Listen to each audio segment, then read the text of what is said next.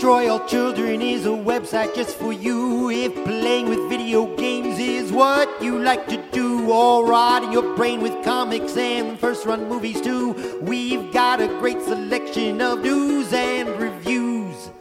So search us out on the web, you just won't get enough of all our digital madness and other fancy stuff. We'll also make you laugh until your tummy's feeling buff. Destroy All Children, you should go there now. Yeah. Hello, and welcome to Destroy All Children. Knowing me, Larry Davis. Knowing you, George Brundle. Aha! Yeah. Huh? Yeah? Hey, come on. Come on. Yeah. Come on. Yeah, you know. How are you this week? Well, Toys for Bob is dead, and so I am too. We're not doing news anymore. It's depressing. I know. Yeah, exactly. I just look at it and I think Tony Hawk 1, 2, dead. Well, Tony Hawk 3 and 4, dead. Spyro 4, not happening. Yep. It's Crash all dead. Bandicoot, put him back in the hole. Vito Spadafore walked up behind him and plugged him in the head. Blamed it on drug dealers. Well, I guess that brings us to our next segment. That was news. Now let's talk about The Sopranos. All right. So, yeah. Sure, why not? More gabagool to sift through on this episode of the podcast. Kicking it off. Not burying this in the middle like we usually do. No. You start on a banger. We figured that out after doing, 2 years of a podcast? Impossible. We'll never learn anything. Well, you know. That's definitely true. I finished season 3 of The Sopranos. This is where you told me it got good. Yeah. Do you disagree? Maybe you're right. What? I think some of the stuff in season 3 just kind of feels like it doesn't really go anywhere terribly interesting. And by that I mean the investigation into Tony, but there's a reason why that didn't go anywhere terribly interesting. Yeah. And it's because the actress for Mama Soprano died, before the season started. So they, briefly set stuff up, because that's where they left off with season 2, was getting this, this whole investigation of theirs into drive. And then it goes on for, maybe 2 episodes, and then they don't come back to it until the end of the season. Yeah, they come back to it later. The 4 and 5 they have a lot more about that.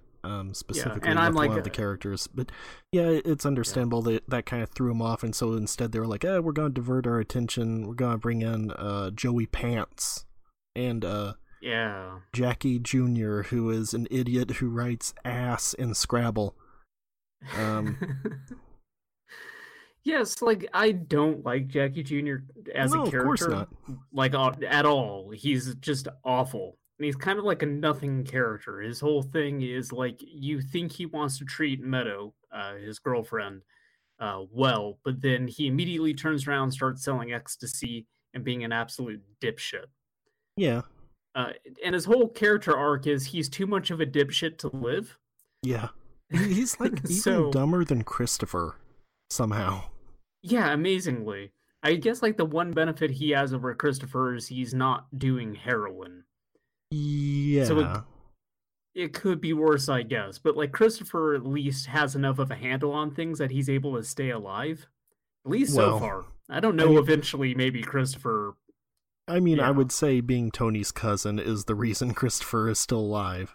Sure. In fact, Jackie Jr. gets a little bit of that protection just from being related to Jackie Aprile Sr. But definitely by the end of the season that...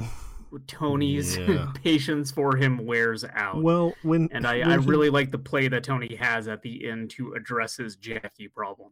Well, when he got the bright idea of robbing their card game, that was kind of it for him. He got Furio shot. That's inexcusable. Yeah, he hurt my boy. Yeah, poor Furio. I need to go on a little side thing about Furio. I've been checking OkCupid periodically because Okay, you're looking for your own Furio. So there's this guy on there who looks like a young Furio. Oh. It is the craziest fucking thing in the world. And then under his, what kind of stuff he likes, the first thing is, I've been watching a lot of The Sopranos. Do you think he intentionally styled himself to look like Furio? I'm not. He has like a leather jacket. He looks like Furio, so I don't know. I'm thinking maybe. I think I might need to make a connection here. You got a bee on your hat.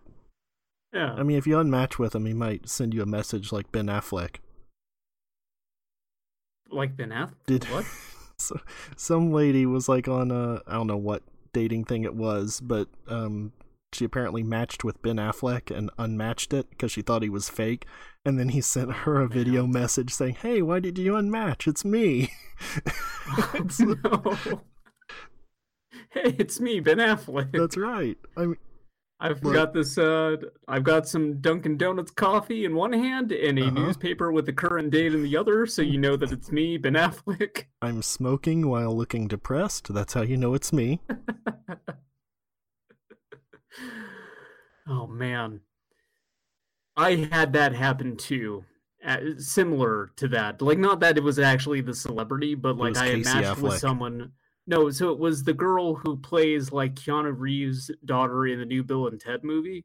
And then like I matched and I was like, wait a minute, this person looks familiar. And then I did like a little sleuthing on the internet, realized who that was, and was like, oh, this is definitely a fake profile. Yeah. And immediately unmatched. Cool. Anyway. So the start of the season, like I said, they get into some of the stuff with trying to wiretap Tony. Yeah, that's some of my really favorite stuff. Just like the guys hanging out like on the phone line, and Tony like, "Hey, how you guys doing? You want me to bring you some coffee or anything?" Because they're trying to get a tap into his actual home. Yeah, and so their plan is first we need to figure out where Tony is conducting his business in the home, and it appears to be the basement. Now we need to figure out like a time of day to get into the basement to get the tap in there.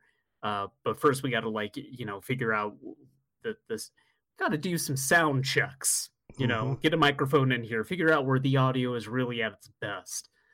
And so they divide this team up to follow each member of the Soprano household so they can make sure everybody's out of the house, which means that you have some of them following Carmela, who does tennis stuff with Adriana, which seems to be an excuse to get a lot of binocular shots of Adriana's tits. And FBI guys going, hunga munga, daddy likey. Awooga. And then they turn into a Tex Avery wolf. That's right. I mean, basically, their jaw drops open and their tongue rolls out. That's right. All the bits from The Mask, basically, he does. The heart beats out of his chest.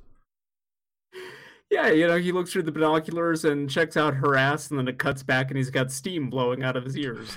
I thought you were going to say his eyeballs are poking through the binoculars. That's a good one, too. Yeah, sure. There's a weird thing with that, though, too, where, like, the tennis instructor seems to be, like, she has the hots for Adriana, too, and they don't go anywhere with that either. Nope. It's just kind of like everyone's horny for Adriana. Yeah, sure. It doesn't matter if you're man, woman, or animal. Adriana is fucking fine. Yeah, I guess. If you're into that, sure. So, like, later on in the season, they do sort of loop back around to that because they identify Adriana as a weak link in Tony's organization, and so now they are trying to, like, go after her as an informant. Mm-hmm. And I am, like, a couple episodes into season 4 where there's more payoff to some of that stuff. Yeah. But you could tell, like, season 2, they were setting up everything with Mama Soprano and the plane tickets, and Tony getting nailed for that. But then, of course, the actress died, as I said earlier in the podcast. So you get this scene where they need to resolve everything with Mama Soprano, and we've kind of alluded to this before. Holy shit! I've now finally seen the scene. My favorite part. What the fuck? I went back and watched that scene, and my favorite part of it, like, it seems like it's specifically making fun of, like, the way they had to do this, because it's a very LTV type line of her saying, like, oh, well, look who decided to call. And Tony's just like, well, actually, I'm standing here in front of you. Yeah. Just like, that's the one line they had for her. Yeah, they just kind of like composite her head and they use like old lines, except part of the problem with that is there's only so many scenes that have existed with Mama Soprano. Mm-hmm. So every single thing that she says, I remember exactly what scene they came from. Yeah. So like specifically the bit where she's like, don't use that language. I don't like that. Like I remember that's her talking to Junior. Yeah. Oh, it's so fucking jarring. I don't know why they didn't just like shoot everything like from behind, like they just kind of have it so you just like get another actor there with a wig and kind of make it look like her from behind. Just Norman Bates it. Or proper corpse up. Uh-huh. Just shoot everything from behind. It's all right. Yeah. Or just have her do everything over the phone. Yeah. It's weird that they made the choice of trying to composite her head onto a different person's body. It looks horrible. Yeah, because there's no real reason for Tony even to come over there. No. Like, that scene doesn't do anything. Yeah, she didn't finish the baby books, and that's pretty much it. And then him trying to, like, tell her to cooperate with him when it comes to the plane tickets. Like, don't say anything stupid. Yeah. And that's basically it. But like a few scenes later, she's officially dead. Like Carmela gets the call and tells Tony. Which is a really good part when they tell him that, and you can tell he's very happy about it, but has to act sad. Yes. He should be happy about it, though. Yeah. Like, besides the fact that, like, this now lets him off the hook, his mom was miserable. Oh, yeah. She tried to have him killed. Yeah. It's surprising to me how often characters try to brush that under the rug and go like, Tony, come on. Tony's your mom, come on. Bygones be bygones, come on. No, his mom tried to kill him. It's incredibly fucked up. Melfi is the only one who holds her ground on that and consistently brings up like, hey, how fucked up was it that your mom tried to have you killed? Yeah. I mean, with Junior, you can at least kind of understand it. But sure. Yeah. Anyway, Melfi gets raped. Yeah. That's a really good episode, but man, it's rough. Yeah, as it should be. Yeah, it's rape. Yeah. But I'm not sure what there is to say about it necessarily, other than it is an incredibly rough and distressing scene, which, again, as it should be. Mm-hmm. I don't know where they're going with that, because it feels like they kind of carried that up to a point and then it kind of tapered off. It doesn't like go anywhere. I don't know. Like, that guy doesn't show up again and get shot by Polly Walnuts or something. Okay, I was kind of wondering if maybe that would end up happening if eventually she lets it slip to Tony, because there's some stuff with her playing around with the idea of, well, I could tell Tony Soprano what happened. That's the whole point of the episode, is that she doesn't. Like, that's why it ends with him he asks her about it and she's like, no, nothing. Because she doesn't want him to get... Yeah, I know, she absolutely should tell him about it. If you're going to be working with Tony Soprano, you should take advantage of this connection for a situation like this. Yes, because part of that situation is that they arrest the guy, but there is some sort of clerical error, so they have to let the guy go. Mm-hmm. And so you get the scene of like Melfi and her boyfriend, and him just being like, "Yeah, there's like a clerical error." It's her ex-husband. They just had to like let him. Oh right, but he's like, "Yeah, they had to let him go," and she's like, "Wait, you mean like they could still arrest him later on, though, right?" And he's like, "I think they just have to let him go." Yeah. And so she calls them up. Jeopardy. And asks them, like, hey, what the fuck is going on? And then when that ends, the guy's just like, so what happened? And she's like, there's a clerical error. They just had to let him go. It's so fucking weird. Yeah. And she happens to go into that shop, which has his picture as Employee of the Month. Oh, God. Yeah. Anyway, everything's coming up Melfi, because you also get a lot of bits of her in therapy just going like, I gotta deal with these people's fucking problems. Yeah. They're all assholes. Yeah, every single one of them. I'm surprised, like, Peter Bogdanovich keeps showing up. Like, he's in season 5, too. It's neat to see that they got the Bog. Look, you talk about using Tony Soprano and your connection with him. If you got Bogdanovich, you use Bogdanovich. But yeah, you also get through the stuff with Melfi her other patient. What's her name? Gloria Trillo? Gloria, yeah. And so Tony, he's got another mistress in his life. Except Gloria is a hot fucking mess. Yeah. Because of course she is. They met in therapy. And she's a car dealer. That's right. It's enough of a red flag. No, absolutely. Yeah, Gloria's whole thing is that she is like a suicidal depressive, and so I think she's trying to antagonize Tony to the point that he will kill her. Except this also makes her seem a lot like Tony's mom. Yeah. Because she'll be very sweet in one moment, and then she will fly off the handle and throw meat at him the next. I was just about to say, he throws meat at him. You can't do that. Yeah. Come on, respect Beat the him meat. in the head with some roast beef. Yeah. Yeah, sure. That's the Arby's tagline, right? Respect the meat. Yeah, Ving Rhames says it. Respect the meat. Okay. Yeah, like Tony. That you also get a really good scene though, where like that culminates in Tony breaking ties, and then he gets one of his capos. Speaking of names, I'm always blanking on. What's this guy's name? They killed his brother, and then they just brought him in. They're just like, Patsy yeah, Prissy. he had a Patsy, yeah. Which they also just brought him back, and they're like, hey, he had a twin brother, whatever. That's also though he has that really good episode where they're like, Patsy, he knows that you killed his brother. Like, not 100%, but he's pretty sure about it. And then he like goes to his house, and the guys are staking it out or watching it, and he has a gun, and then he just decides to piss in his pool.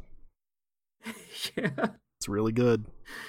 Just takes the leak right in his pool while muttering like, "You motherfucker, I know what you did." Yeah. The Chlorine's going to kill all that. Come on. But yeah, he ends up driving her. He does like a test drive one of the Mercedes, takes her out of the middle of nowhere, pulls a gun on her. Is like, you don't have anything to do with Tony Soprano. You don't go near his wife or his kids. And if you do, it won't be him that kills you. It will be me. And it's not going to be cinematic. Yeah. And, that's kind of the problem, is that she starts going after Carmela and like trying to get closer to her, which is a big no-no. Yeah, all this seems like a really bad idea. Every step of the way, everything that she does, she knows who she's dealing with. So, but it like there's that scene where he's choking her out on the ground, and she's like asking for it. So it very much seems like she wants to die. Yeah. The thing that actually seems to scare her away is the fact that she wants it to specifically be Tony because of their connection. So wisely, Tony is getting one of his capos to threaten her, because that's the thing that will get her to stop. If it's anybody else other than Tony, it's not going to work. Yeah. So, but yeah, I'm curious if she shows up again at all. I like her actress. Like, she's great. She's a complete psychopath. She's played perfectly. Yeah. So, was it Annabelle Soroka or something like that? I think so, yeah. But yeah, she's really good. Yeah, she's great. I feel like she maybe should have been in the show longer, except kind of ran its course, I suppose. Yeah. I do really like, though, Melfi, like, implying, like, oh, you're going after women that are like your mother. And then, of course, Tony does the thing about, like, I don't want to fuck my mom. What are you talking about? That happens a lot. Like, well, you and this mother shit again.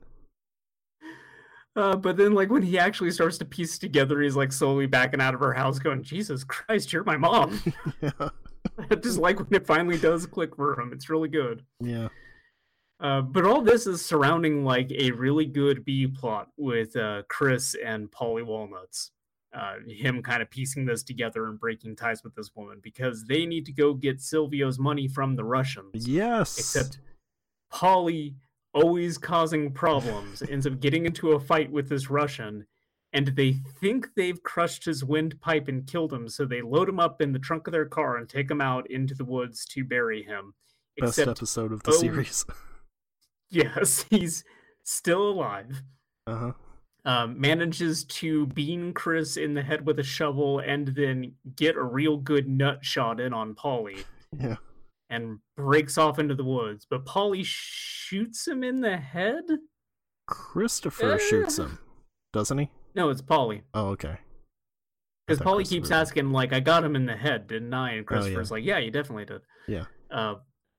But they can't find the body the trail of blood just eventually ends. And I thought it was clear that he probably like scurried up a tree. Yeah, because you see like a POV shot of him looking down at them. Yeah, Predator style. He gets away. Yeah. But now Polly and Chris, they are lost in the woods in the middle of winter, and they're freezing to death.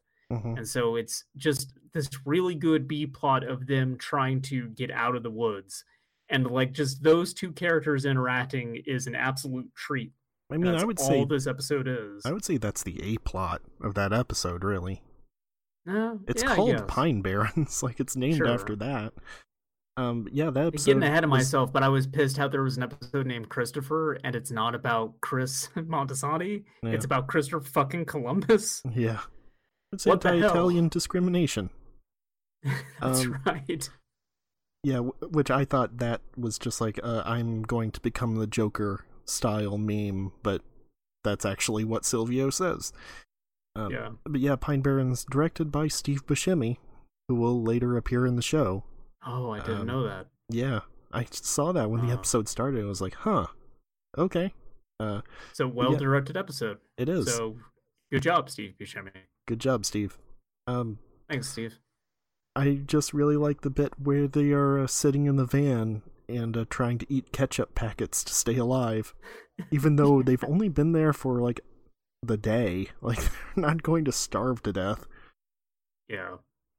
I mean, the fact that Polly got like snow in one of his boots is the more concerning thing. Sure. Like having that and also like they frostbitten. Tony and Bobby goes there with him, and they only find him because Polly went nuts and shot at his shoe. Yes, and they both just start shooting their guns and yelling at each other to fight each other. It's fantastic. Yeah. Oh god. And like Bobby has that like big puffy orange vest, like hunting jacket and everything on. Yeah, and Tony thinks it's a hoot, starts cracking up and laughing at him. But then like it's actually a touching thing because later on he's like, yeah, my father and I, we went hunting all the time, so I got like all this stuff. Because Bacala's dad, shortly before this episode, does die in one of the most fantastic scenes in the show so far. Agree. Because Tony needs to take care of this asshole who flew off the hook and brained one of his people. Which you then get a really good scene of everyone in the hospital and this guy's entire head wrapped up in bandages, face and all. He's looking like Joaquin Mogram. That's right. This motherfucker in the hospital bed's about to just jump up and announce his new game studio. Yeah. The Phantom Pain, unrelated to any existing franchise. Yeah, this has nothing to do with any Metal Gear Solid. Come on. What? Why would it? Making connections that aren't there. So, where was I going? Yeah, so Tony's like, hey, I know that Bacala Sr., this is his godson. So he could get in close, and then he could pop him one in the back of the head, and then, everything's taken care of. So Bacala Sr., who is aggressively dying of throat cancer because like 90% of his lines are coughing horribly, agrees to do this. And like not only is it kind of cruel to ask someone who's dying of cancer to murder somebody, but also this just seems like a recipe for everything to go completely wrong. Like he's going to get the gun to the back of the guy's head, have a coughing fit, and then he's going to get killed himself or something. But he pulls it off. Which isn't actually, isn't quite how it goes down. He pulls this thing off. It does go sideways, but because somebody else walks into the room and sees what he's doing. But Bacala Sr. manages to kill the guy he was sent to kill. And then there's a really good bit during this scene of the dude who, like, startled him. He's already got one in the gut. He's, like, holding up a chair to protect himself. He's like, no, Mr. Bacala, don't, please. I don't know why that's funny. Bacala just blasts him again. And it's just like, this is great. I'm having a good time. Makes him feel young again. Yeah. It's great not because the guy's like begging for his life, although that's pretty funny too. It's just specifically like Bacala's reaction. I think you need to stop watching the show. Did you also like have a grand old time when Sylvia was bashing that lady's head into a car hood? Yeah, what the fuck? That's awesome. Oh no! He just like bops her off of there like a basketball. It's great. She rebounds off that thing with like twice as much force as she went into it. That is true. Her head is filled with air. Come on. No, it's specifically like Bakula's reaction to all this. He thinks it is just the greatest thing in the world. He's got this like one like last triumphant kill before he drives off into the sunset and also a telephone pole. Yes. And dies. It's also just great because, yeah, Bobby Bakula Sr. is that way, and then Bobby Bakula Jr. is just the nicest guy. Yeah, he's so sweet. I love Bakula Jr. Yeah. And, like, it's so upsetting because you have that scene afterwards where Bakula Jr., like, goes back into Junior's home and is sobbing and just being like, I had to drive all the way across town. They didn't even clean my father up. Yeah. And then Junior is so preoccupied with cancer because he has stomach cancer. And so he's just like, wait a minute. How much did his cancer metastasize? I need to know. It starts throwing shit around the room. Just fucking that room up. Yeah, the Junior cancer thing doesn't really go anywhere either. Yeah, I guess like is it the end of the season or the start of the fourth where they reveal that there was a FBI plant inside of the doctor's office? That's early in 4 because that's in the Rat Pack. Okay. Yeah, I guess some of that though is at least setting up that connection, I suppose. But yeah, a lot of it's just Junior starting to realize his own mortality. And I guess you could sort of do that anyway with the fact that a lot of people who he knew and was close to and were roughly the same age as him have died. But they throw the cancer on top of it. Oh, excuse me. Oh wait, no, Rat Pack is season 5. What 4 was I think it might have been at the very end of 3, because I think that is also when they then segue into like, well, we can go after Adriana next. Yeah, I don't remember them saying something about the doctor's office. I just know in that later episode you do see. Yeah. Although that might have just. God. I don't want to get too far ahead of myself here, but like speaking of Bakula and just all the misery that surrounds him, his fucking wife dies at the start of season 4, and it is heart-wrenching. Why does the world keep shitting on him? Ralphie's dunking on him? Like, what the fuck, man? Yeah, I didn't remember exactly when that happened, so I didn't want to mention it. But yes, unfortunately, bad things keep happening to Bobby Bakula. Yeah, bad things keep happening to the nicest possible character in the entire show. It's Karen Ziti. Yeah, it's tragic. Yeah. But a lot of the meat of this season... Him and Furio, they're like the two nice guys in the entire show. But speaking of the cancer and Furio, there's that real good bit at the golf course where Furio and Tony drive up to give Junior's doctor some shit. Uh-huh. Just Tony going like, yeah, you know, golf, it's a great game. And Furio's just like, stupid fucking game. Played by assholes. Smacks his hat off, says, you had a bee on your hat. Yeah. Oh, Furio's fantastic. Yeah. But the real meat of this season is the stuff with Ralphie. Ralphie is a friend of Tony's that goes back with him and April. He's Jackie been in April Miami. Sr. Yeah, he's been in Miami. He's not been in the show up until this point. Ralphie, it is amazing to me every scene that he shows up is not the scene that he dies. That someone doesn't finally fly off the handle and murder him. Yeah, well, they talked about it. Like, basically, because he's a captain, they can't really do anything to him as much as they would like to. But he is an absolute monster. Yeah. He is obsessed with the Gladiator, specifically, and is absolutely the kind of person who would take the wrong message out of every single movie. Uh-huh. So he just thinks that movie is just a testament to machismo, and it's fantastic. He would watch The Sopranos and think, hey, it was really funny when Silvio beat that lady's head on the car. Well, yes, we know that because he was watching out the window the entire time and just smiling, laughing to himself and pointing at it and going like, ah, yeah. To the point that Silvio even looks at him through the window and is like, what the fuck is wrong with you? It's so weird because Silvio, like, for the most part, is kind of just a mild-mannered goofball, and then he has that happen, and then something in a late season 5 episode where it's just like, geez, Silvio, holy cow. Well, it should probably get into that episode too, but the whole thing with that is one of the strippers at the Bada Bing, she's just very well-meaning. She's trying to make some kind of connection with someone, but you can tell that she is the sort of person who, similar to Tony, chases after very unhealthy relationships. And so she's trying to connect with Tony. She's trying to connect with anybody in Tony's orbit. And eventually the person who actually ends up like giving her the attention that she wants is fucking Ralphie. So of course everything goes horribly wrong. She's pregnant with Ralphie's kid.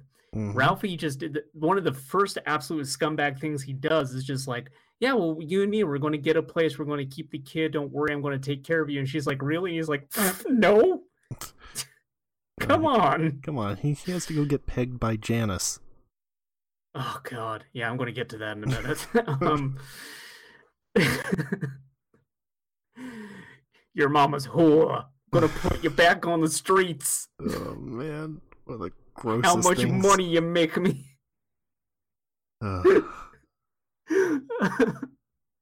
But like there's her getting into a relationship with Ralphie, which is horrible to begin with.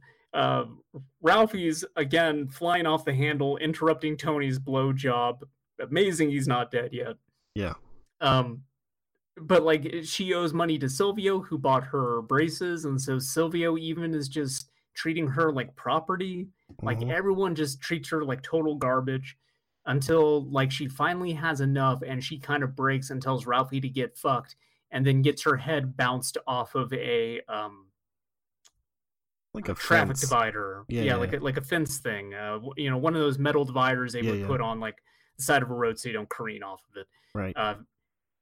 She is beaten to death. And so Tony loses it and savages Ralphie, which is a big no-no because Ralphie is a made guy.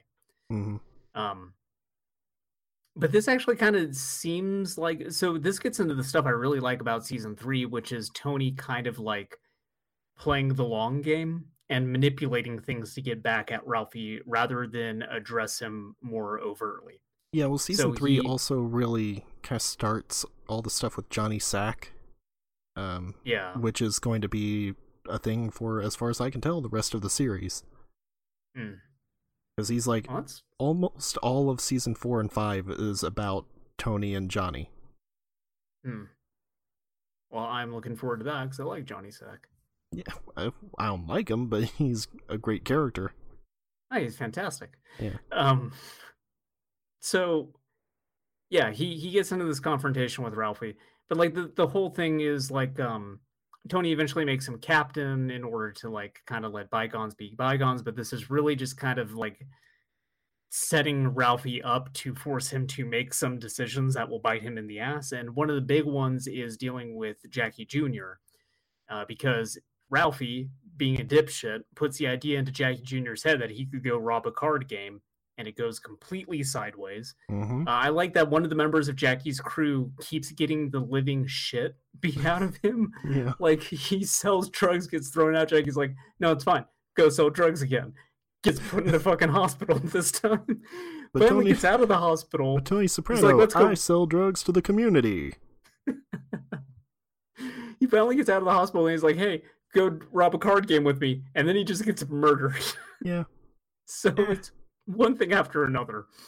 And like every time he's just like, but I'm Jackie's friend. And then it does not matter because nobody respects Jackie Aprile. Tony barely tolerates him. Yeah. But now everyone wants Jackie Aprile's head. And so what Tony does is he brings Ralphie in for this really good scene where he's just like, yeah, I'm going to leave the choice up to you. And if you decide to go for it, don't blame yourself. But if you don't go for it, well, that's your choice. And don't care what everybody else says about you. That's their problem. So anyway, Jackie stays with... Jackie Michael goes K. over Williams. to The Wire. Yeah.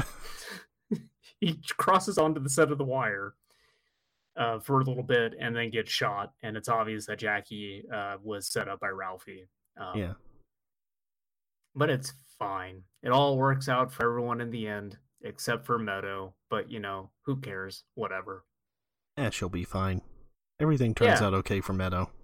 Yeah, she'll go to Europe. It's okay. I mean, it's probably better for her, really. It honestly is. Maybe dating the guy who's trying to sell X and getting in real bad with the mob is worse than that guy being dead and her not being tied up with his shit. That said, Jackie Jr. probably a step up from the other guy she was dating, who was a real shithead. Oh, in God, almost right? Every way. The film student? Yes, the one that Tony made very upset by being racist towards him.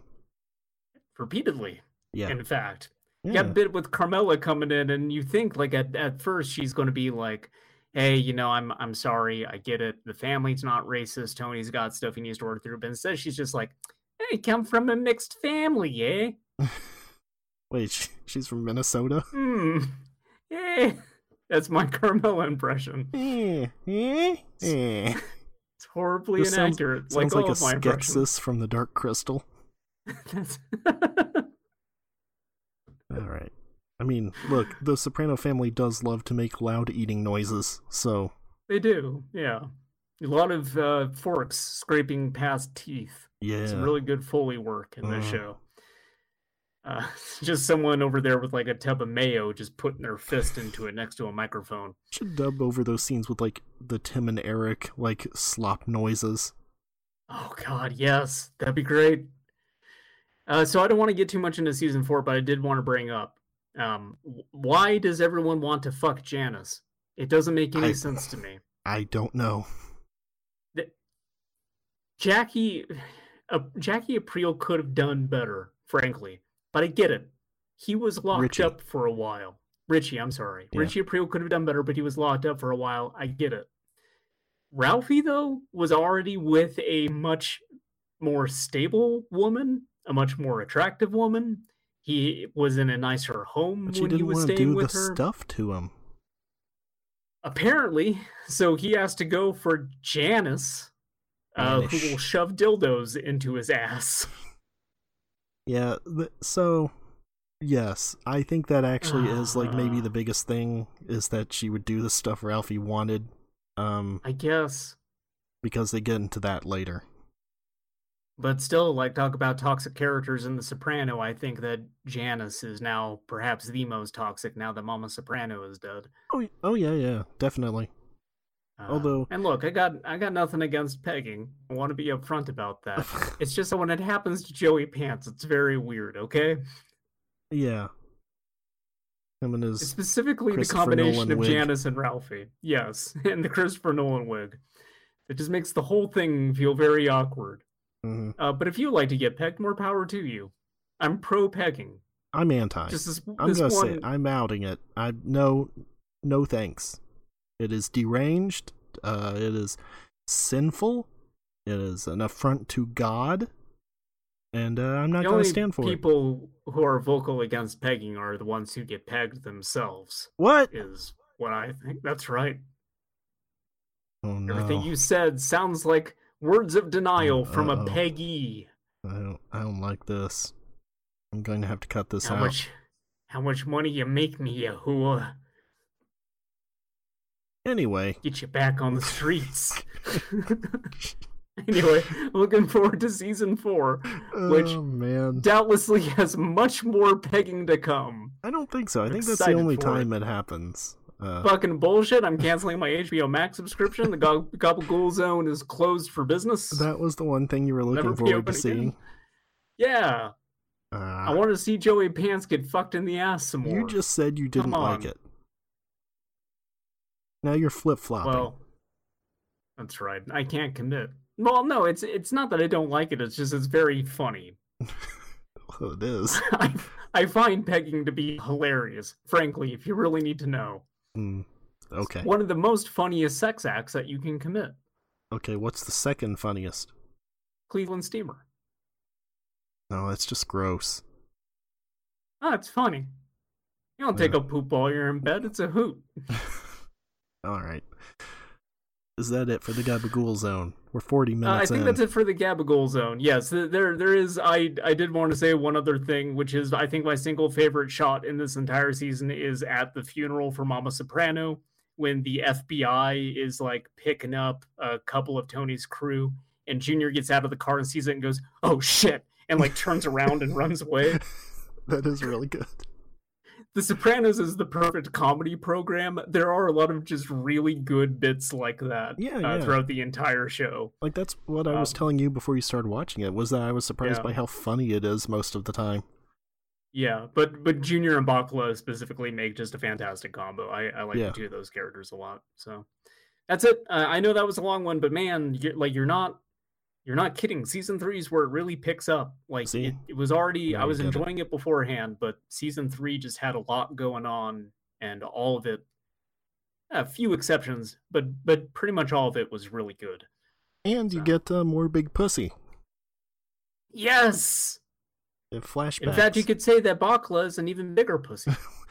Well, yes, actually. We got rid of one fat guy, so we brought in an even fatter guy for the next season. Well, yeah, and then he wasn't fat enough, so we made him put on a ridiculous fat suit.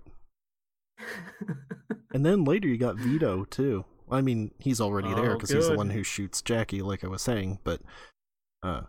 Bring in more of these fat fucks, I love it. Need more of these big boys to lumber in. Yeah. Get Susie Essman in here to scream at them. I played some video games, Larry. No, you didn't. Yeah, I did. What? I played multiples of video games. Are we going into Retro Corner now? I guess, but are you playing anything new? I don't get my segment? No, fuck your segment. Shut up. I don't give a shit about your segment. Alright, well, I have been playing Returnal, but I've only played about an hour and a half or so of it, because I just got here from Gamefly yesterday while I was asleep, and then I had to go to work, and I came back, and I played a little bit of it here before we started recording. So, I will say it's cool so far. Don't have a whole lot to say about it, though, until I get deeper into it, but I have been playing the World of Warcraft Classic. Have you ever heard of that? Oh, boy. Have you heard of the World of Warcraft? I've heard of Warcraft. What is this World of Warcraft? Well, though? So it's like you got a Warcraft, right? But then imagine if there was a whole world of it.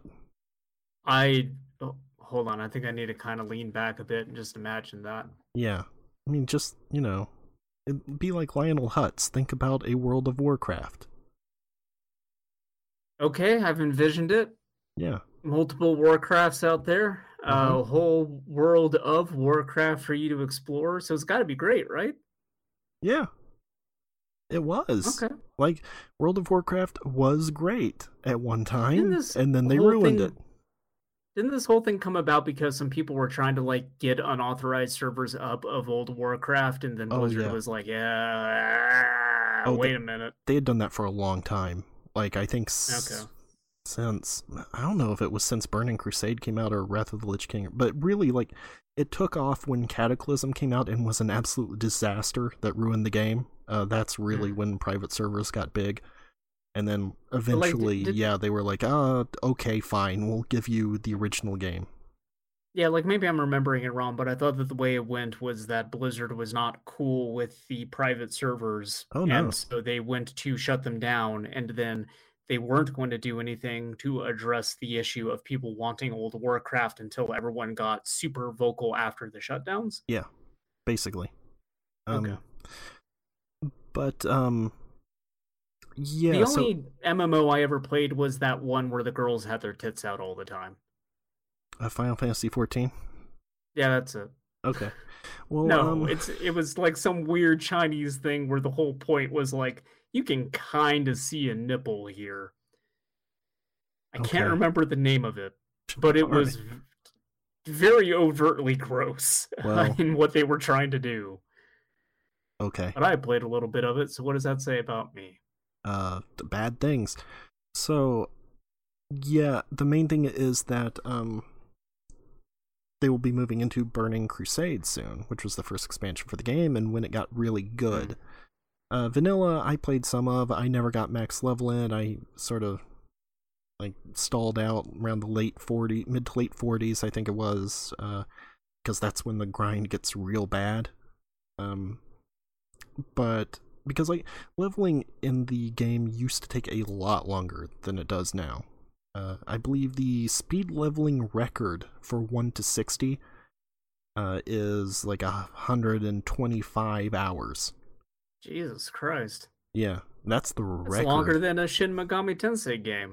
Yeah. So I'm not going to hit 60 by the time Burning Crusade probably comes out, but I want to, get in there, get a feel for it, get a hit of the original game nostalgia before the expansion hits. And I've been having a pretty good time. Been playing a Warlock, which I never did in the original. I never played a caster. I was just a warrior for the original game and Burning Crusade. And then when Wrath of the Lich King came out, I was a Death Knight. What? I saw you complaining about staves. Yes. Oh, yeah, that's like a weird thing. Staves, for one thing. Staves. Whatever. Because... That look like I play World of Warcraft, come on. Yeah, so I was playing a Warlock, and when you start, you don't have staves, like the ability to use them. You have to go to a weapons trainer to learn how. And I'm playing an undead, and the undead city of Undercity does not have a staves trainer. You have to go over to Orgrimmar, which isn't really a huge deal because you just get on a Zeppelin and it takes a few minutes to get there. But it's still like a weird oversight. There are a lot of really strange things like that in the original game that they kind of ironed out later. But yeah, I'm having a good time. I've hit level 20 now, so I've got the Succubus. I'm ready to get my soul sucked, as Cabal would say. Oh no. It's good. Well, Succubus is like the highest damage dealing minion, so that helps with leveling a lot. But yeah, it's cool going back to a time when, like, if you're ambushed by 2 random enemies, you're probably going to die. As opposed to, like, the modern game where nothing is ever going to kill you, even if you just, like, went AFK, you would probably still kill it just with your auto attacks. It's slower, it is more complex, specifically like having talent trees is good, which that does not exist in the game anymore. I logged into, because you have to subscribe to the game just to access the old one, even if you have no interest in the modern game. And so I just sort of logged in, and first of all, I had no idea what anything was. I don't know what all of these items in my bags are, or where I'm supposed to be going, or anything like that. But just like opening the ability screen and seeing like you can just switch your spec to whatever, whenever now, which in one way is kind of cool, but also it takes all of the depth out of it. Like your armor will just have every sort of stat on it, and the one it's using changes depending on what spec you are. It's weird stuff like that. Like, I don't know. I don't have like too much familiarity with MMOs. I kind of just find them to be very... You only played the Anime Titty one. Yeah, I only played the Anime Titty one. I goofed around in Black Desert Online because it had that real good it's another Anime creator. Titty one. No, it's not. The titties are not that big in Black Desert. That's why I bounced off of Black Desert. Okay. The tits weren't big enough, and so by the end of the tutorial, I was like, I don't really want to stick around with this. No, like I've actually given like a decent amount of MMOs a try, and I've always just found them to be kind of dull. Like they're just not for me. But like I'm kind of fascinated by the fact that like this one in particular, World of Warcraft, has gotten like this much support over time. Yeah, because I remember like being pretty young and seeing like the boxes of the expansions in the store, and like still getting huge. Support. Like it was the biggest MMO ever. So yeah, of course. But like I also remember Final Fantasy XI kind of coming out around the same time. Yeah, and like the difference between the two of those, like. I think that was the thing with like 14, wasn't it? That like by the time 14 came out, World of Warcraft had so established what an MMO was that everything 14 was doing was so far off base that like no one wanted anything to do with it. Yeah, 11 was very much sort of an older style of MMO. Like it was a lot more like EverQuest and stuff like that.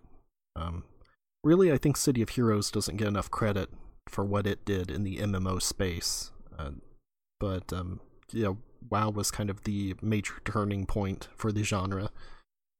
And after that, you couldn't really go back to the old style, like Dark Age of Camelot or Anarchy Online. I remember, like when I was younger, I had a friend who was way into EverQuest, and he had like the manual that he lent me, so I could just kind of like read up about it, figure out what kind of game it was, and like all the stuff I read in that manual made me really want to get into EverQuest, but I could never convince my dad to getting me a paid subscription to a video game. Yeah, it was outrageous to him, so I never got to play it.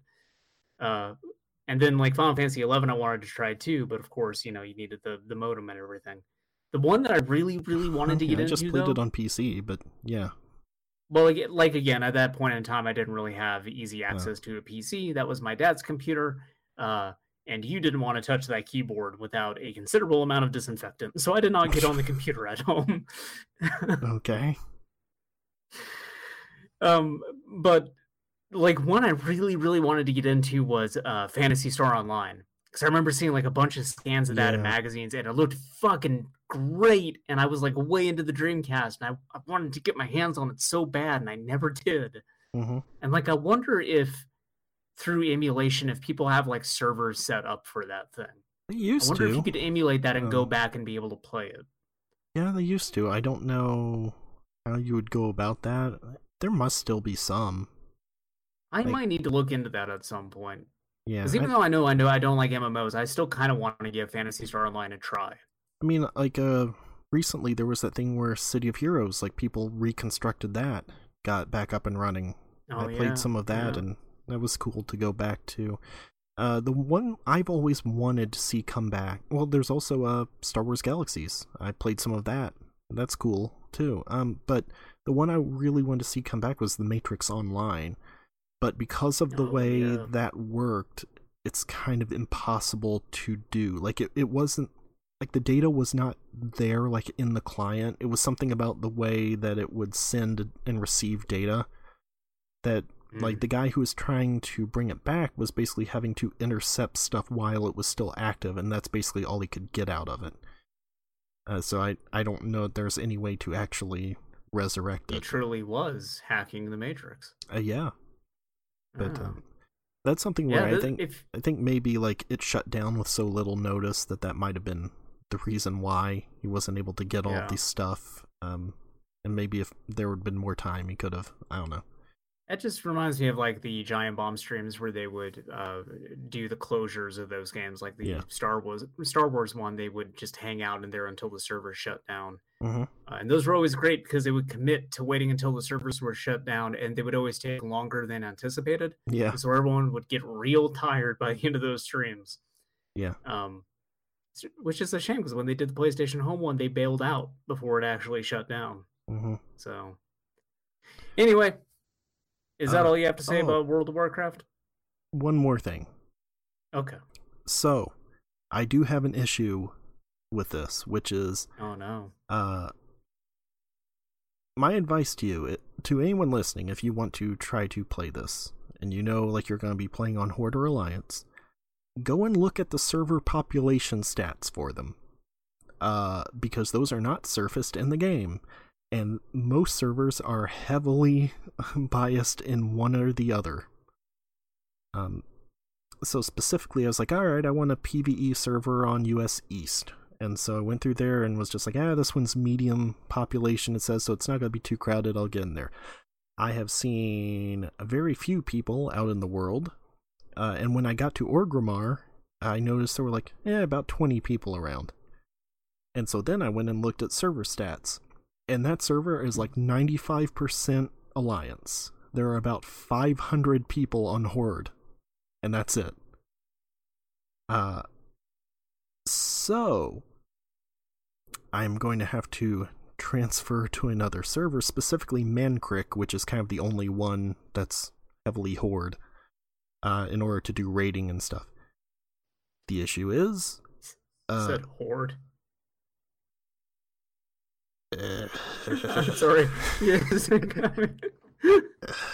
Now I'm thinking about Joey Pants again. Come on, man. So I'm sorry, go on. The issue is server transfers cost money. And what? I don't want to pay money. But how also, much money? $25. What the fuck? Yeah, I know. However, it's almost like this whole thing's a scam. However, here's the thing. It's maybe going to break even because there is nobody on Horde side. Oh, Jerry Seinfeld over here, always breaking even. Because there's nobody on Horde side, it means I have no competition for most like quest mobs or quest objectives or anything like that. And so I can level up a lot faster than I could on a populated server. And it's it's very likely, considering how long the grind is in vanilla WoW, that $25 would just be spent on 2 months extra grinding if I was on a more populated server. I hate everything about this pricing plan. Yeah, I know, me too. Everything you're describing to me sounds gross. But, so, I'm just going to keep playing on this server until I hit, well, I'm not going to be max before Burning Crusade comes out, probably, but when it does, then there should be enough people playing that I would be able to do the dungeons and stuff as I go through Burning Crusade, and then when I hit 70, I can just transfer to Mankrik and do some raiding and such. So, that's all I have to say about that. Hey, Larry. What? Did you know Nintendo put out a new video game? No. They did it. They put their first game of the year out. Only 2 more to go before 2020. Wait, what did they put out? Pokemon Snap. That came out? Yep, that came out. Oh. You and everybody else in the world are saying, Pokemon Snap? That came out? Yes, it did. Idea. On April 30th, the new Pokemon Snap released. Okay. So, because I'm not paying $60 damn for a Pokemon Snap game. Oh, no. Like the frugal man that I am, I'm going to wait until Black Friday and pay $43. I said I don't want any damn Pokemon Snap. I did not buy it. I have been reading up about it. Some of the stuff in that game seems interesting to me. Like, you can keep ranking up levels, and the more you rank up the levels, the more they will end up changing. So, like, there are Pokemon will interact with each other, and they'll kind of form storylines within a level that you'll gradually get more of the more you level up. There is like a sort of trust mechanic where the Pokemon will start to trust you the more they see you, and that will get them into different poses. It will make them come closer. You can veer off into different routes in the middle of a course. Pokemon strike curious poses. No, I'm grooming these Pokemon so I can take better pictures of them. Oh no. You can veer off into like different routes mid-course. This is what it sounds like when Meowths cry.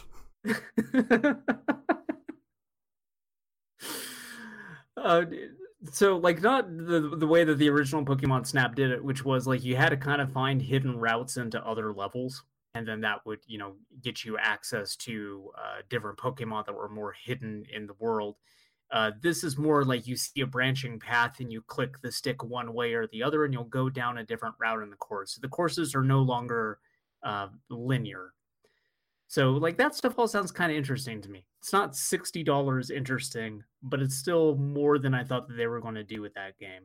And I also forgot that Bandai has their hands on it. This is probably better than any of the shit the actual Pokemon company would put out.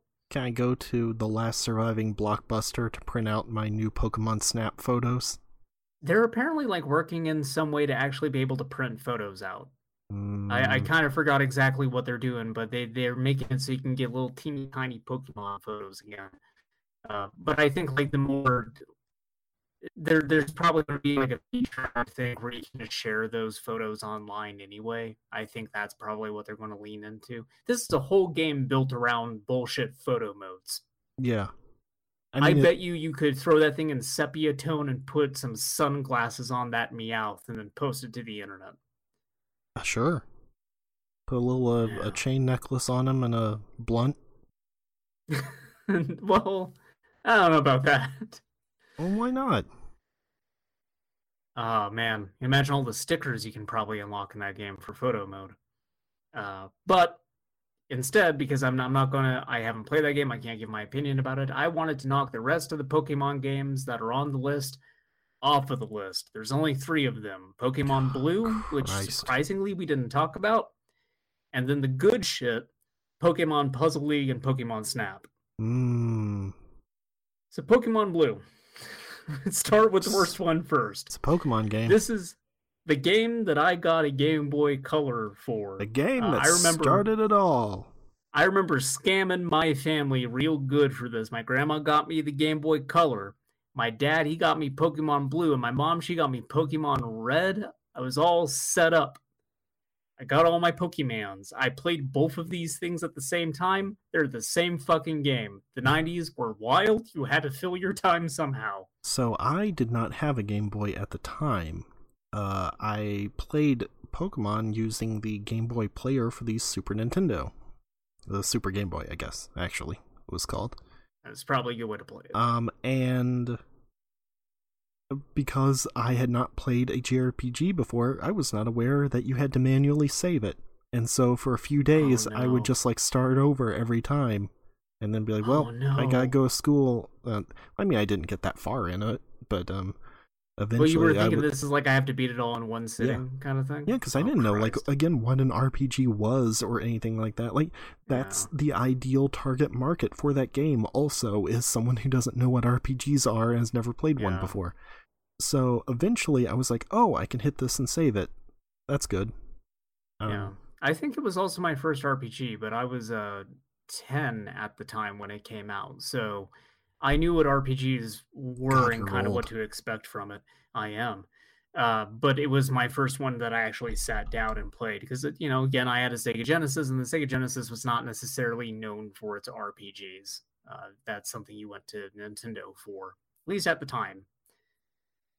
Now, not so much. Kinda. I mean, there's the Xenoblades, but... Yeah, Monolith Soft, like, doing all of Nintendo's work. So, Pokemon Blue and Red, like, at the time, I really liked those games. Some of that, though, was because I actually had the Game Boy, I had the cable, and so I actually did a lot of, like, trading and battling people at school and stuff like that. So, like, I got the true, full, like, original Pokemon experience. I eventually did. I eventually got a Game Boy to play it on. But I don't remember what the timeline was with that. I think it was probably fairly soon with it, actually. I just know when I started, I was only playing it on the Super Game Boy. Yeah. I played some of them on that the pack that came with Pokemon Stadium. That was my outlet to play it on the TV. And that was fine. And I think it's really funny how that thing existed only to play Pokemon and to transfer Pokemon over when they could have just done like a Super Game Boy thing for the Nintendo 64 and they did not. I wonder if people have like hacked that thing to be able to play like any Game Boy game. I would imagine that they have. But... I don't know why you would really bother, honestly. Like, well, nowadays, like you would not. Oh, there was what was it called?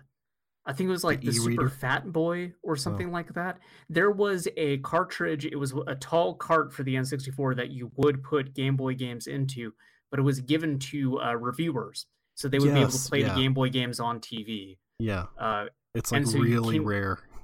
Yeah, it's super expensive. They occasionally pop up on eBay. I've seen a few videos of people who have gotten their hands on them and have shown them off. So the technology was there. They could have done it. They just never made good on it and made it available to a mass market. But yeah, like the thing about like the original Pokemon games, that there was a time when Nintendo actually gave a crap about letting reviewers capture video or screenshots easily from portable games. Right? Yeah.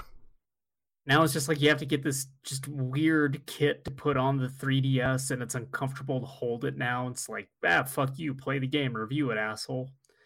Play the game. So I also heard those things were like super fragile, like the capture kits for the 3DS. Like apparently they break very easily.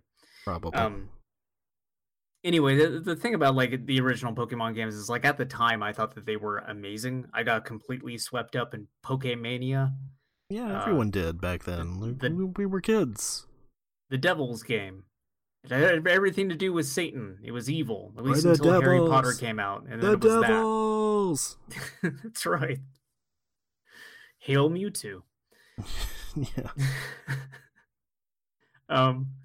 I got like way into sort of like the weird space you'd get after beating that game and being way into it, which was then like, I gotta find out what's underneath the truck outside of the SS Anne, and I need to fuck my save up real good by fighting Missing No. Gotta read these Electronic Gaming Monthly like April Fool's jokes about transferring a lick of tongue and putting the Game Boy upside down to get Luigi.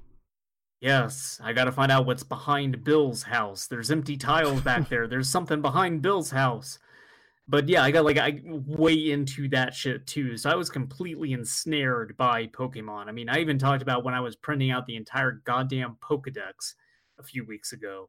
Horrible. So this was the sort of terrible freak that I was at the time. Nowadays, game freak. See, they made it just for me. This Pokemon hole, it's made just for me. I remember getting Electronic Gaming Monthly and reading about, I think it was Pokemon the movie, because there were like screenshots of Mewtwo, and there was like, Mewtwo's a badass. And Mewtwo talks, and he says, fuck. He swears all the time. Mewtwo shows his dong. It was a weird direction for the franchise to take, but it paid off in the long run. Yo, I heard Mewtwo murders Meowth in this movie. What the fuck? He kills Pikachu right in front of Ash. It's the most hardcore thing you've ever seen. I never liked Pokemon the movie. It's not that good. Remember the cool little card you got, though, for going to see the movie? They gave out the trading cards? Yeah. I saw it multiple times so I could get all the cards. Like, I think there was, of course, the Ancient Mew one, but I think they had, like, a Dragonite. I think they had something else. Like some Pikachu. Yeah. But, the Happy Meal toys that came out at that time, too, where they had, like, the Pokeballs and they had, like, the little gold card that was inside the Pokeball. I still have those. Yeah, but then they had, like, the regular Pokemon toys that came in the plastic ones, and then they had to recall that because, like, kids would stick it up to their mouth and suffocate. Yeah, they had the little button on the Pokeball you could press and pop it open. Yeah, all that stuff was cool. Now they make, like, Pokeball replicas, but they cost $99 damn because the market has changed such that a replica of that thing can be sold to absolute heathens who are willing to pay $100 for something. And I'm not better than this. I would not buy that specific thing, but I've absolutely blown that kind of money on other things like it. This is the sort of adults we all became. They know who they're marketing to now.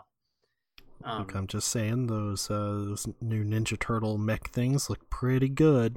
They do look pretty good, Larry. And they have metal skeletons inside of them, which they absolutely do not need. No. And it just is there to drive up the cost. Yeah. But is it a cost we are willing to pay? Only time will tell. I mean, I'll probably get a Donatello. I really wanted those 1/6 scale Ninja Turtle figures that they put out. Like, they were around $150, and there was a while where I was like, ooh, I kind of want these. And then I shied away from them. Because this was before I bought any of the Hot Toys. I was still apprehensive about it. If they release those now, like, fucking game over, dude. Before you went full psycho. Yeah, that's right. But, like, going back to these games as an adult, they are the most boringest things in the world. They're very much baby's first RPG. They're so hard to come back to. I just found Pokemon Pokemon boobs, Pokemon ass. Those are the two. What's wrong with you?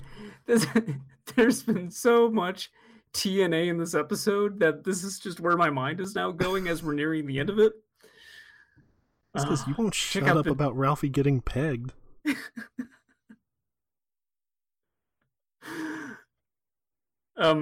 So, I'm sorry, going back to Pokemon Red and Blue.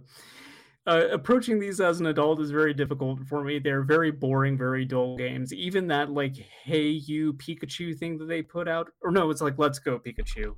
Hey You Pikachu is a different thing. That was also bad for different reasons. Even that, yeah, like just super, super boring, just an absolute slog to get through. And it's a shame because like I have a lot of like fond memories of playing this back in the day, and now I think that is all I should have. I don't want to ever pick up Pokemon Blue ever again for the rest of my life. I just feel like I will think worse and worse of it each time I go back to it. Yeah. Pokemon in general, I have a hard time approaching now. Like a lot of the games that they're putting out just do not look good at all to me. I think the Pokemon Company forgot how to make video games, frankly. We've talked about that stuff in the past, how that new one they're putting out, the open world one, looks horribly framey and just ugly graphically. Yeah. It's kind of empty and just devoid of anything going on. So Nintendo fans will eat that shit up because they loved Breath of the Wild, which was very similar. But yeah, like I'm just at a point in my life where I'm done with Pokemon. One funny anecdote before I move on to the good games. When I was real little, I didn't know what the female symbol meant. You know, the circle with like the cross underneath it. I just always saw it pop up in Rugrats on that one woman's like sweatshirt. And I remember like her character was more like masculine, more take charge and everything. And so kid me thought that symbol meant like tough. Was like, it this is a Angelica's mom? No, it was Phil and Lil's Lil mom. And Phil's. Yeah. Their mom. So I always took that symbol as meaning like tough. Like you're a tough guy, like you're, you know, alpha or something. And so when I was making my character, I put in my name and then that symbol. Because I was like, that means that, like I'm tough. I'm a tough Pokemon trainer. And so my cousin saw this and was like, what the fuck are you doing? Do you know what that means? And so Pokemon was the first time I found out about gender symbols. I was going to say, this is maybe the start of a lot of things for you. Quite possibly. Anyway, I was George female for that entire game. Because by the time that he told me about it, I was probably like 10 or 12 hours in. Yeah. Another classic George bit is I somehow couldn't find the TM for Flash. And so I thought that cave where everything was dark was just supposed to be that way, and that the challenge was like nudging your way through and figuring out what kind of weird pattern you had to take to get out of it. Yeah. So I beat that entire thing without Flash, like a maniac. Now I am remembering. I definitely had a Game Boy like fairly early. I think it was because of Pokemon that I got it, because I specifically remember riding in a car going through Mount Moon on a trip somewhere. I don't remember where it was, but I know I had a Game Boy at that point, and it was pretty hard to see when riding in a car. Oh god, I can imagine. Game Boy screen's not good until the SP, and even then, like, that was maybe good by comparison, because if you try it now, oh boy. Well, I mean, the Game Boy Color at least made things more visible than the original Game Boy in that regard. I think it's probably the opposite. Because, like, with the original Game Boy, at least, like, you have contrast of just, like, the monochrome screen. Like, Game Boy Color, you have a bunch of stuff that just kind of mashed together. Yeah. I mean, I had both. I had the original brick Game Boy. I really didn't need a color. I just suckered my parents into getting me one back in the day. I think that's what it was, maybe, that I had... Because I had an original Game Boy. But I think I was using the Super Game Boy because that had the added color stuff, even for games that weren't specifically Game Boy Color games. We had that was like, probably little overlays and stuff, too. Yeah.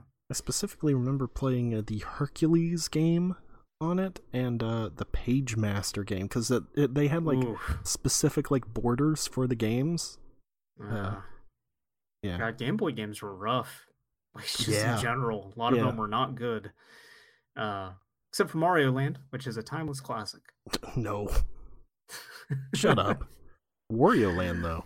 Played a lot of that. Yeah, Wario Land's good. I also played Pokemon Puzzle League. All right. Pokemon Puzzle League is okay. That's right. Pokemon, I think I bought your cart from you, right? Yes. So something's up with your cart. I'll tell you this because... That's your problem. As is. I can't watch the intro FMV because the game will lock. Yeah. And then I have to, like, shut the system off and, So, I don't know what happens in that. I don't know why Ash is in the Pokemon Puzzle League. But there are a lot of good FMV bits in this. It is based around the cartoon that was hugely popular at the time. By the way, this is like a... I wonder, like, I'm not sure what it is that causes that issue, but I wonder if it's like some specific chip in that cart, like on the board, died. Because like that and Resident Evil 2, I think, are the only games for the 64 that had FMV. Yeah, I'm trying to think the other games that I have, if any of them have FMV in them. I think like that's the whole thing, is that Resident Evil 2 was like, it was so hard to get the FMV on there, and I think like Pokemon Puzzle League is the only other one, and that was just for the intro. It wasn't throughout it like RE2. Still a testament to how good those programmers were that they managed to get all of RE2 onto a single cart when that was a 2-disc game. Yeah. That's ridiculous. Like, I know audio took a hit in a pretty big way, but still it's a feat. It does, but also like I think the game looks better. I know we've gone over this before, but I think the 64 version is better. Yeah. All the hits on this episode of the podcast. It's bringing up all the amount of times I've said I know I've talked about this before. Yeah, so Pokemon Puzzle League is like it's Tetris Attack, basically, right? I never played the original Tetris Attack. Yeah, it's just Tetris Attack. Yeah. Which was not originally called Tetris Attack. I don't remember what it was called, but it was just renamed Tetris Attack here, despite having no relation to Tetris whatsoever. Yeah. Well, that's my review of Pokemon Puzzle League. It's just Tetris Attack. See, you played that? You played Pokemon Puzzle League, you dummy. Actually, Pokemon Puzzle League has a... Yeah, Pokemon Puzzle League does have that one good mode where, like, it's being played on a cylinder. And so you have to constantly be spinning it around and, like, trying to manage what is essentially, like, 2 or 3 Tetris boards at the same time. Like, that's a pretty good mode. Panel de Pong is the original title, by the way. That's right. That sounds familiar. Yeah.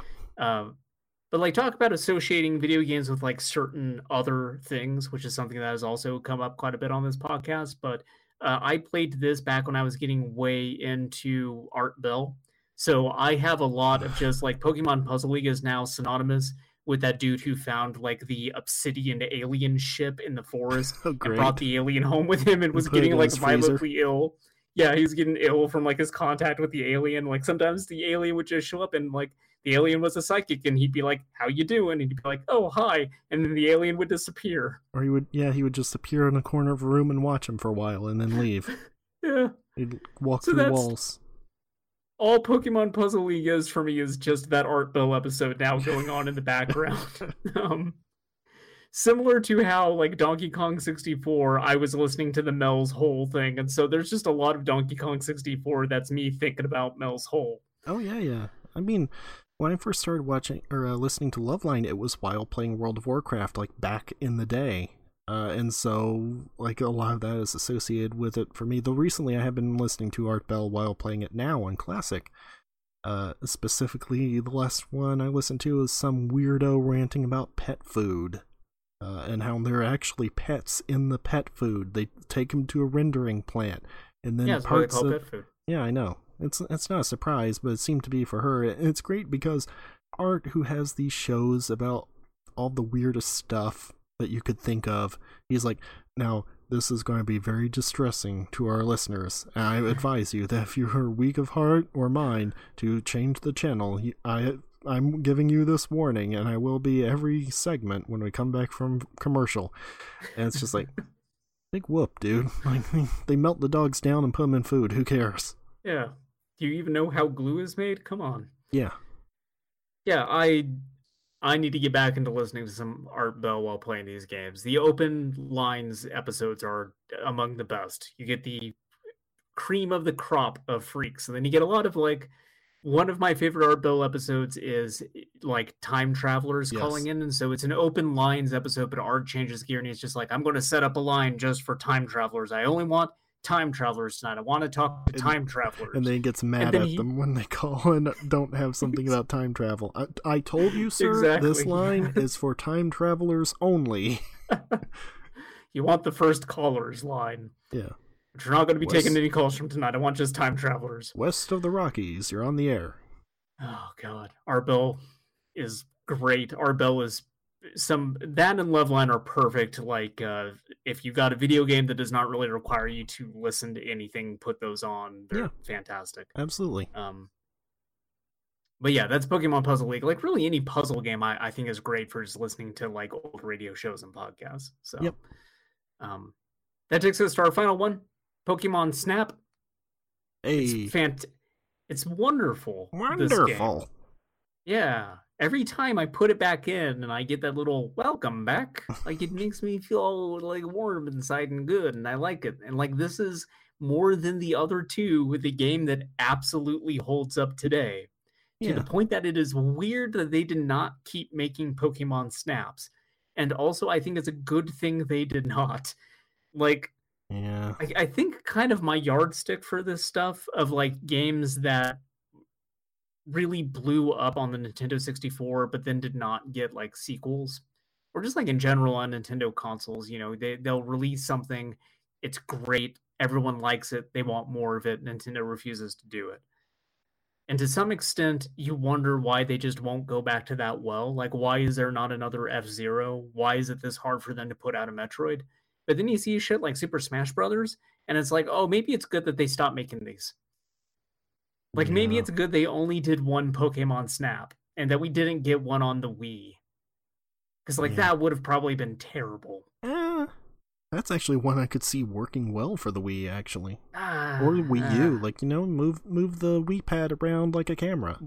Yeah, the Wii Pad, I think, would have been, like, an ideal way to play something like that.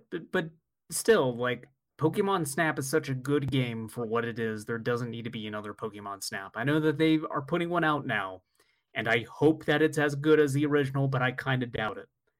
Well, you'll find out. Part of the original for me, what makes that so special is just what it was at that time. Being able to go into a Blockbuster and print out pictures of your Pokemon at these gigantic booths. Mm-hmm. And just hearing, like, low quality clips of Professor Oak talking to you. Yeah. You're not going to get that stuff anymore, even if they do a new one. So if you load up new Pokemon Snap and Professor Oak's there, he's just like, welcome. You gotta go get some pictures for me. It's me, Dr. Oak. I need you to take pictures of the Pokemons. Well, I can't call myself Professor Oak anymore. I lost my license. It's a long story, you know. Cops I said some things about COVID on the internet, and then they put me in Facebook jail. Also, I gotta go around to everybody in the neighborhood and tell them when I move in. Oh, no. It's a bum rap, you know. I was peeing outside a bar and they picked me up, and it was a whole thing. I got into pictures of a different variety, if you know what I mean. I need you to go out there with this telescopic lens and take some pictures for me. Hey kid, you ever seen that movie Rear Window? If you take them on the street, it's legal. It's their own fault that they leave the curtains open. Technically, you know, you're a public figure at that point. Oh, Professor Oak just rummaging through people's trash cans. It's out on the street. It's fine. It's on public property now. This is what you call being a freegan, I think they say. If it's on public property, then it's anybody's business. It's fine, it's in these trash bags. You know, it's sealed, it's hermetically sealed. No germs can get in. This is all like the middle of the night. You see Professor Oak, like, wheeling 2 trash cans down the middle of the street that are not his. Yeah, sure. Oh no, like Professor Oak's falling on some hard times. It's a human raccoon at this point. Well, that's why Professor Oak is not in the new Pokemon Snap game. What? This is established canon. Oh. Yeah, it's some other fucking professor. You're actually, like, solving a mystery in it as opposed to the original Pokemon Snap, where there's not really any plot other than just Professor Oak wants some pictures of Pokemon. Bring me pictures. Pictures of Pokemon. Hell yes. Get in this little car. It's not been tested. I'm not sure if it's safe. Just get in there, take some pictures of Pokemon. It only goes on this little route that takes about 2 minutes. Yeah. I like that. So this is another cart that I bought from you. And the name on the save file is Larry, but it's spelled like Luke. Yeah. So just every time I played this with a friend, And we both like were in hysterics because like Professor Oak will say things like, "Welcome back, Larry." So we could have made a new save, but I did not want to do that. I maintained the Larry save, and I completed your save file on this. Good, thank you. I took a picture of every single Pokemon, so the Pokedex in that card is now complete. Cool. I got some real good pictures of Meowth. I'll share them with you later. I don't want your pictures of Meowth. Oh, you don't want these pictures of Meowth. No, I don't. I don't want any pictures of Meowth, little creep. Give me pictures of Jessie. Meowth getting pegged.